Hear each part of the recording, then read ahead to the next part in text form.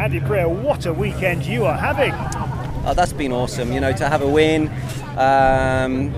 podiums this weekend, and great solid weekend for me. Just really pleased with that soft tyre run.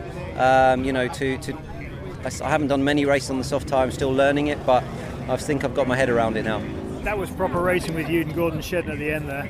Yeah, you can race with, Gordon's tough. I mean, but he's aware of what's going on, and I pushed really hard, and we were side by side. But in all fairness, he was very good. You were almost running out of track. You had so little time to do it. Yeah, I did, and I knew his front left had gone, so he was struggling with that. And hey, good job, mate. And I knew that his front left had gone, and I just picked a time when I was close enough to make it stick, and it worked.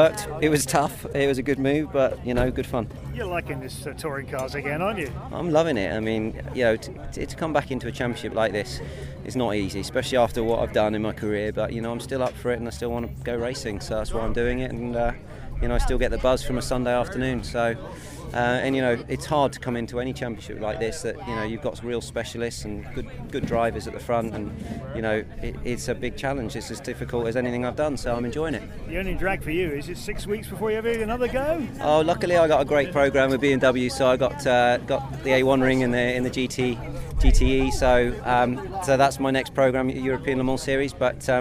We'll be back. We'll be back for Snetterton. So. No race for Mr. Prieur then? No rest. No. Not during this time of the year. Maybe a week or so, somewhere in the middle between the races. But I got a fairly busy program this year with BMW Motorsport as well. So yeah.